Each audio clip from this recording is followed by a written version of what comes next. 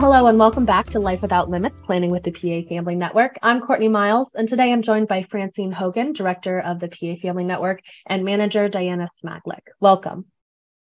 Hi, Courtney. Thanks. Hi, Courtney. So we've been talking about emergency preparedness for a few weeks now, but let's get into that. What is emergency preparedness specifically as it affects those with disabilities? Well, we hear, I think it's kind of become a buzzword, right, over the years, especially post 9/11, to be prepared for emergencies and have, plans and things that we know we need to do. But we have rarely included people with disabilities in those conversations. And that's really the elephant in the room, because people with disabilities are in our communities, and they're where we work, and they're in our schools, and they're a part of the fabric of our life. So we really have to look at emergency plans and making plans and make sure that we're including people with disabilities and their families in those plans and considering their needs that are different, sometimes above and beyond the needs of people without disabilities, but sometimes they're just different, right? And that's not bad, it's just different. So that's why we really want to bring as much attention to it as possible, so that we can raise awareness, and that when first responders and employers and schools and emergency management agencies and Red Crosses are planning, and when they think they've got it all figured out, then we want them to think about people with disabilities. No, we really, we don't want this to throw a wrench, right, Diana? We don't. Diana and I have walked into lots of meetings where, right, there's a group of people that do this for a living and have decades of experience, and then we walk in and we say, have you thought about people with disabilities? Have you thought about, accessibility? Have you thought about, if you're transporting a large group of people from a mall, where there was a public emergency, have you considered people that may have mobility issues? Have you thought about people that may not be able to communicate in a way that you can understand? We've just sought out to make that, to make those questions happen up front instead of as an afterthought. Absolutely. And what I've found concerning in some of our past dealings in those situations has been that the folks involved were very sincere in their efforts to include people in their planning that maybe used a wheelchair or people that they considered to have disabilities.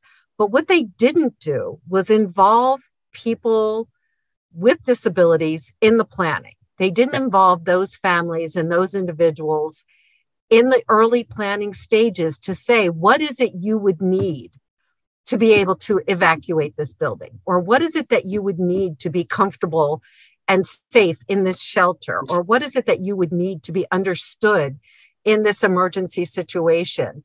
And they were not clear on those needs when they put the plan together. And that became the crux of the matter, essentially, when the plan was put together. Right. And we were, surprised by the fact that when we got there, we had to say, hey, there's issues. There's a problem with this, or there's a problem with that. And how can we take a step back and add a voice to this that's going to recreate this part of the plan so that everyone can be safe, ultimately, in the planning for this process. Yeah. One of the focuses now in Pennsylvania is employment. And, and that's great, but this is a huge piece of that, because we have to start getting employers who have emergency plans in place to look at their plans and see if people with disabilities are considered and are part of the conversation, because they deserve the same level of safety and the same consideration as anybody else that's working at ABC company. And people that are, maybe testing out jobs and may temporarily be at the CVS or, some other retail location who has an emergency plan. But what they didn't plan for was that there may be this couple of weeks where there's somebody, testing out a job that has a disability and may not be able to evacuate in the same way other people can. Or that they may have a job coach with them and there may be 2 extra people and not just one, right? So in everything that we do, this has to be part of our thinking. And really all it takes, right, is not knowing all of it. I think Diana would agree. It's not about knowing of all these considerations. It's just about having a person with a disability and family members at the table when you're planning. And you bring up a really great point too, that, there's responsibility on both sides. Mm-hmm. And I think that's something that over the years, you and I have been doing this longer than I really would like to talk about, but it's been a passion of ours for quite some time. But I think we've always emphasized the fact that there's responsibility on both sides. It's really important for the first responders and the emergency management folks and everybody else involved to make sure that they include people with disabilities in their plans, and that their plans, include appropriate evacuation routes and appropriate equipment, et cetera. But it's really important for families and those living with a disability to have their own personal plan in place, to have a one-page profile that is in place that says, this is what I need to be able to be supported in this environment or this kind of emergency. This is how, if you have to get my medications refilled, this is what needs to happen. If you have to feed me because I'm unable to feed myself, this is the kind of equipment that's going to be needed. If you have to replace the battery on my scooter, this is the kind of battery that's needed. You have to have these pieces in place for those big emergencies. And you also need to have something in place, some sort of safety plan in place. It's a family and personal responsibility to have a plan in place for those smaller emergencies. When you meet a new doctor, I consider that a personal emergency. Sometimes, meeting a new doctor can be scary if you have a lot of health problems or, you have a disability, because sometimes it's really hard to go back over all that personal stuff and to know that at some point you're going to be in crisis and you're going to need that physician to be there for you. So you're going to need that information shared with them as well. So having that personal safety plan in place is really important. And that's part of emergency preparedness. So I think it goes both ways. Yeah. Well, and I think that the big thing that we've tried to always highlight is to be known. That's our responsibility as family members and people with disabilities. It's our responsibility to be known, because nobody is going to be able to help us. Nobody's going to be able to help self-advocates and people with disabilities if they don't know where they are and what their needs are. So being known is probably the most important thing that any individual can do. It's really important for us as a family to be known to our first responders. It's important for them to know that some of my windows aren't going to break very easily because they're not glass, because my son puts his head through windows as one of his favorite behaviors. And that could be, a fireman that comes to my house in an emergency. may end up being knocked out if they try to break a window with the wrong equipment because I didn't tell them, and that's on me.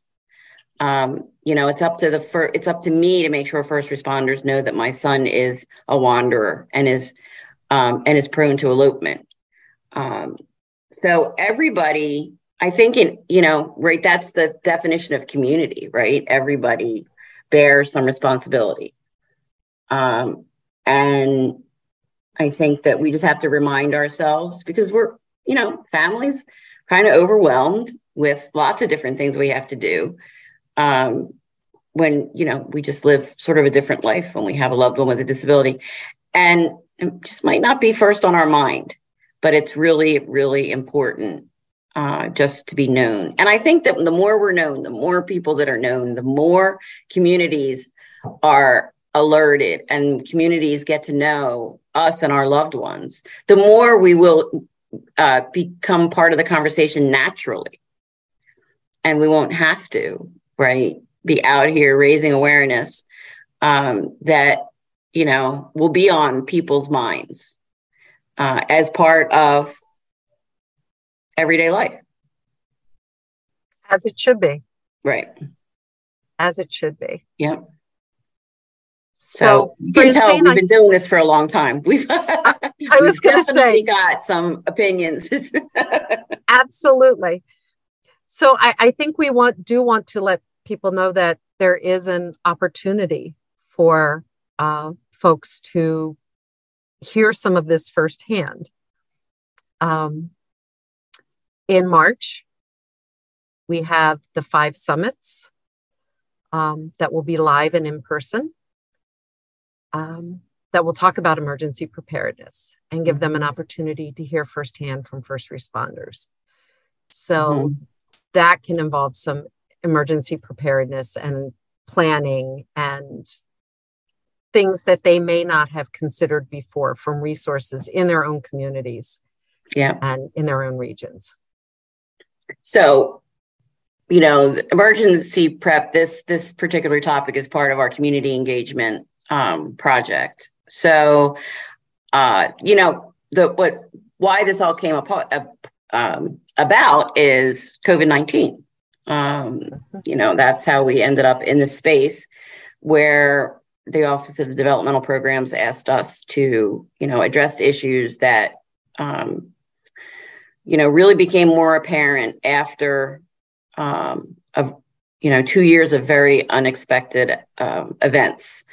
And, really looking at how to re-engage in the community post COVID-19, or I'm not even sure we can say post COVID-19, but, here we are on the other end of, I guess, the worst part of it.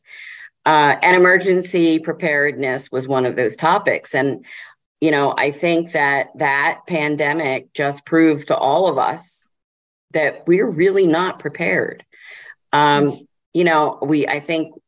think in March of 2020, most people thought this can't happen to me and this isn't going to happen to us. I mean, I remember hearing about it and Diana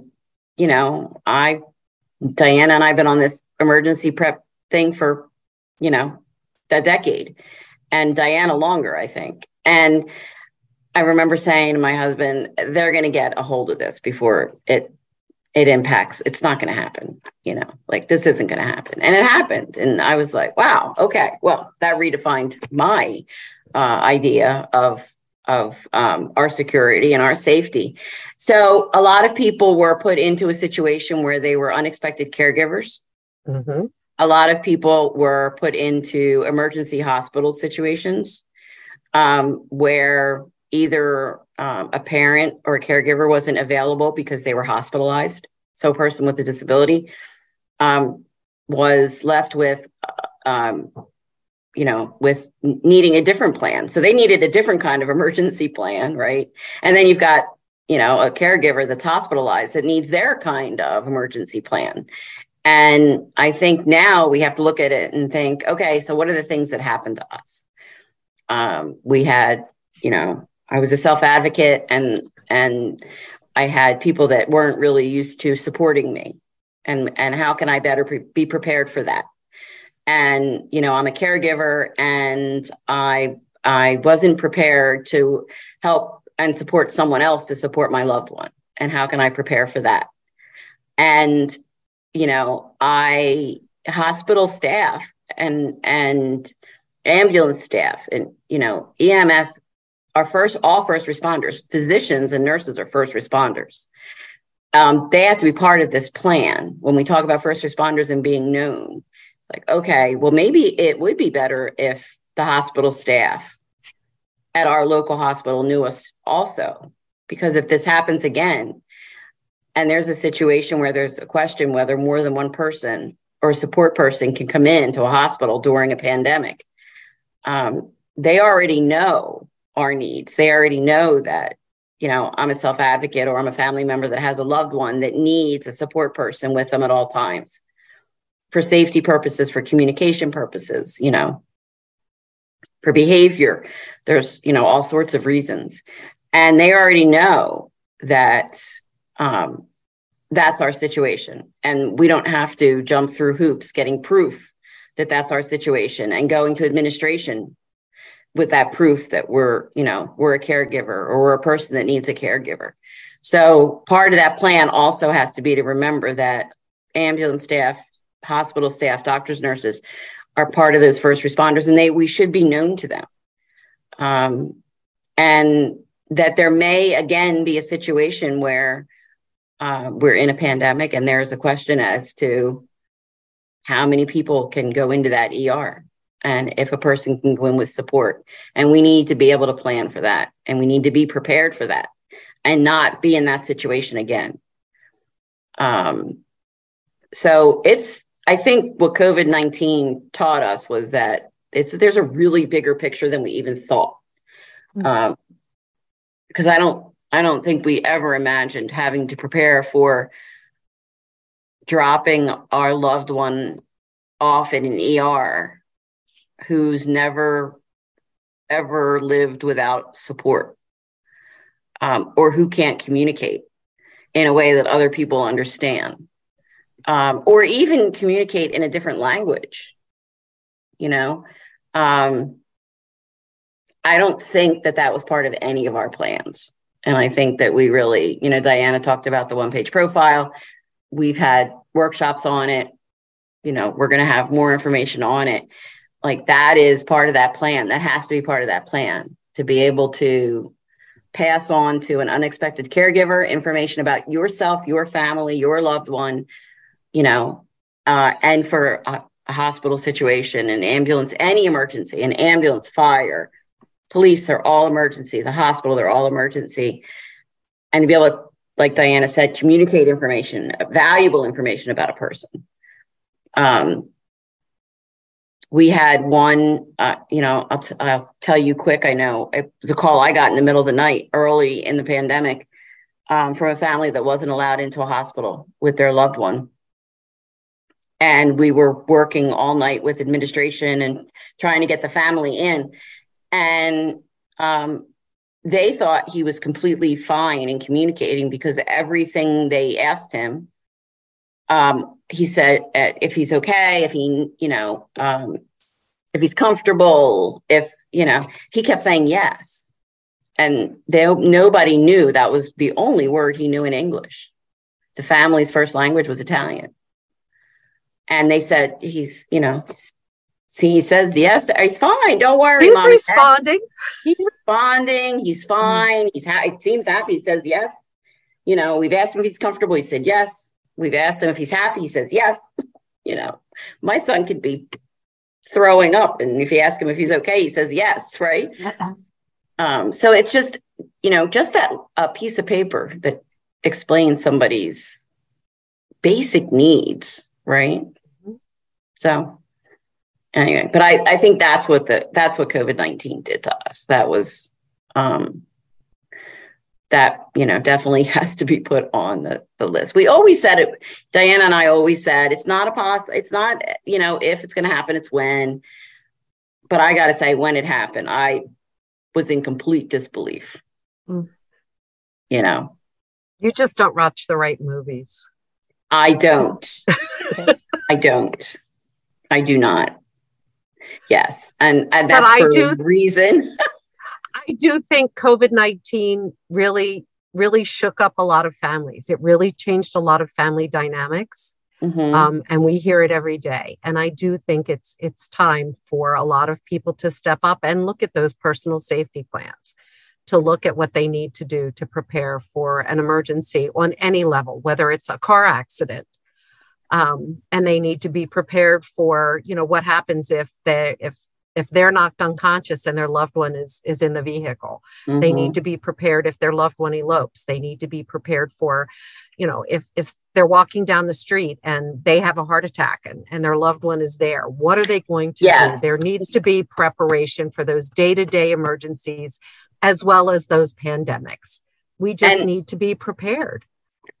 You know what, Diana, I don't want to interrupt, but I'm going to, because I think one of the things that we've always said, we haven't said, and I don't want it to get past us. We have a lot, and we can say this because we're family members. I'm a mom to a 23-year-old, and Diana's mom to what, 36? Is he 36 or 37? 36, right? And we have had over the last decade, many, many, many family members say to us, "Oh, but my loved one is never alone. We're okay. Like, worry about this." And we are both here to tell you, with kids who we could say are never alone, right? Because they have that kind of support.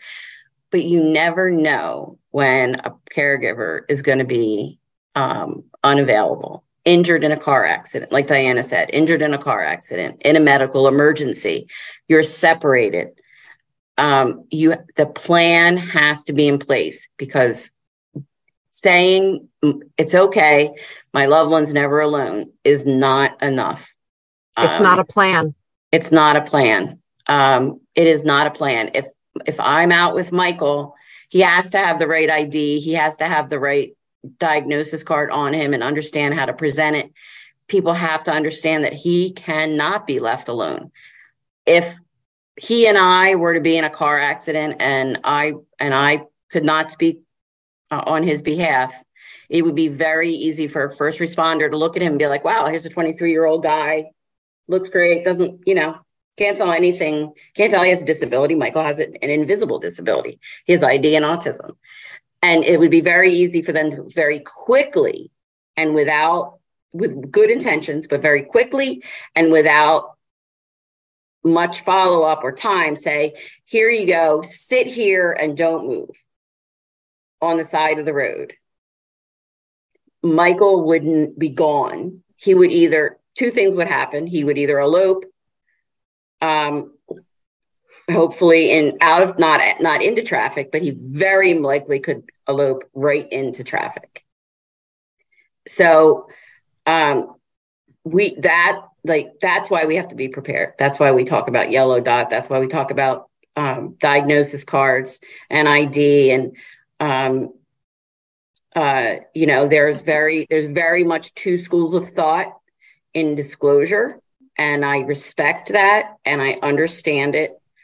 But when you're talking about an emergency situation, I think that disclosure is one of the most important things that a person could do, is to be able to say, either with a card or with their words or with a device, that, I have autism or I have ID, and I cannot be left alone. Right. That's how it impacts him. Right. So for Michael, he has autism, and he elopes and he can't be left alone. Right. So his diagnosis, how it impacts him, and what he needs to stay safe and healthy. It's no different than any of us. It's no different than somebody saying, "I have diabetes." Right. It's no different than somebody saying, I have somebody at home that needs me, right? And I need you to contact them. I have somebody at home that needs care, and I need you to get somebody to care for them. It's no different. It's saying what you need at that time and how somebody else can help you. It's no different. I have, I have ID or I have autism or I have diabetes or I have somebody that depends on me. It doesn't matter. It's all about disclosing what you need so that other people can help you in a way that will keep you healthy and safe and people that depend on you healthy and safe. Right. And there's nothing to be embarrassed about.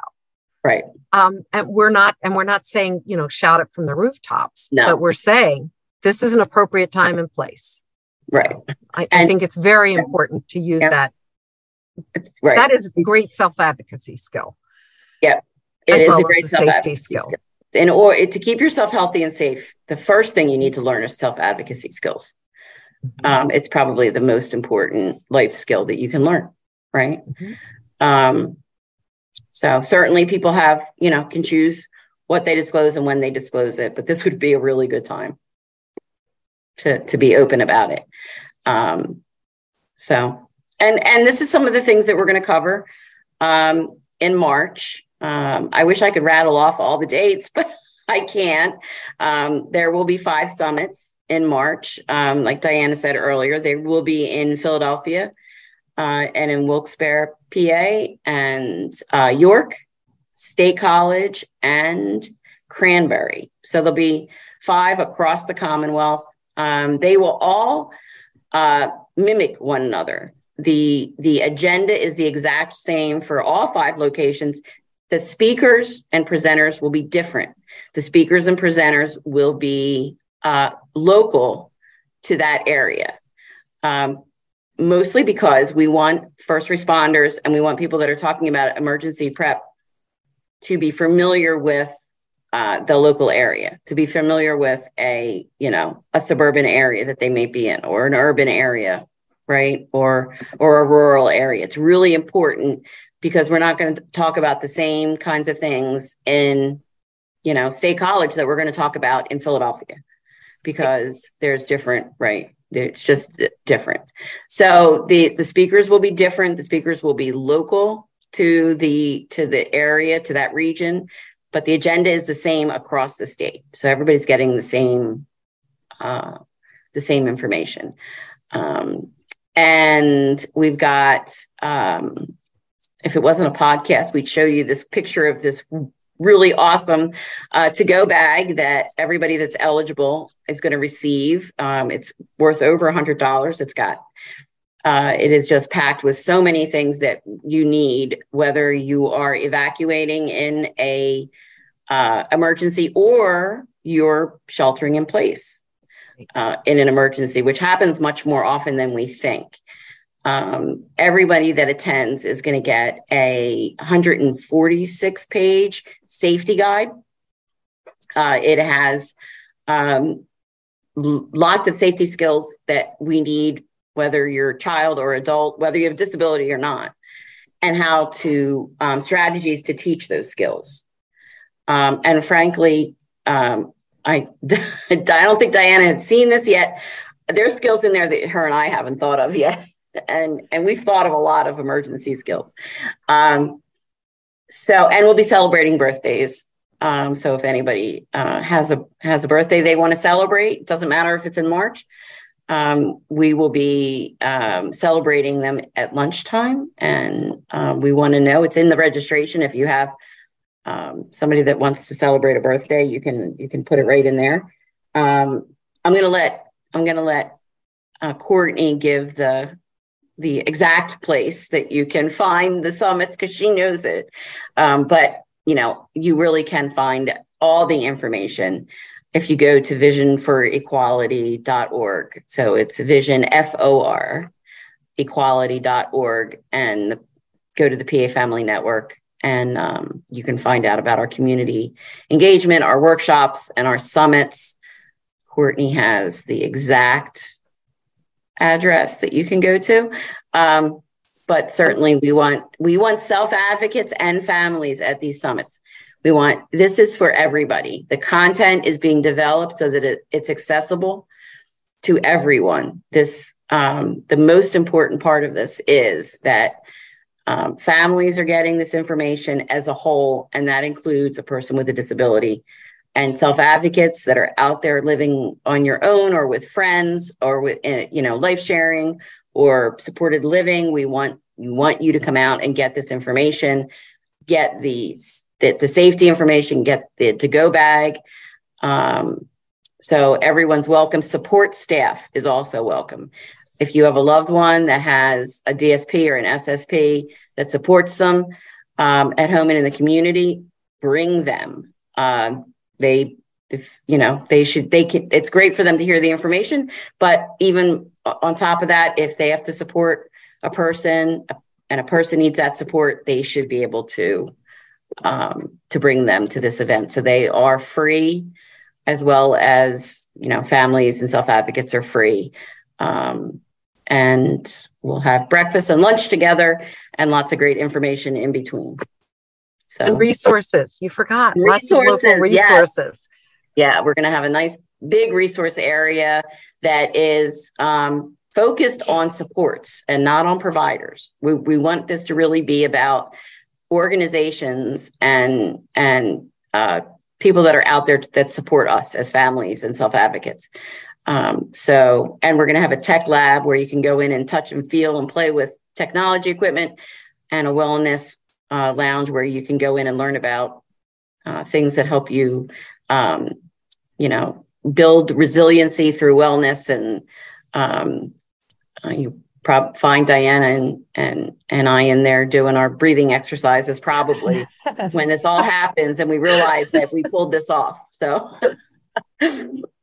yeah, anyway, I think it's difficult. Absolutely. I think it's difficult to cover everything that's going to be at the summit because there is going to be so much. So to find more information about it, to see the agenda, to see that amazing bag that Francine mentioned, you can visit us at pafamilynetwork.org/March-Summits, and you can register right there as well. Perfect. Thanks. Awesome. Thank you. Thank you. Thank you for joining us today, guys, and we look forward to continuing the conversation. Thanks, Courtney. Thank you for joining us for the Life Without Limits podcast, Planning with the PA Family Network. We hope that you'll join us again to hear from more individuals. If you'd like to get in contact with us, we can be reached at 1-844-PA-FAMILY or on the web at visionforequality.org.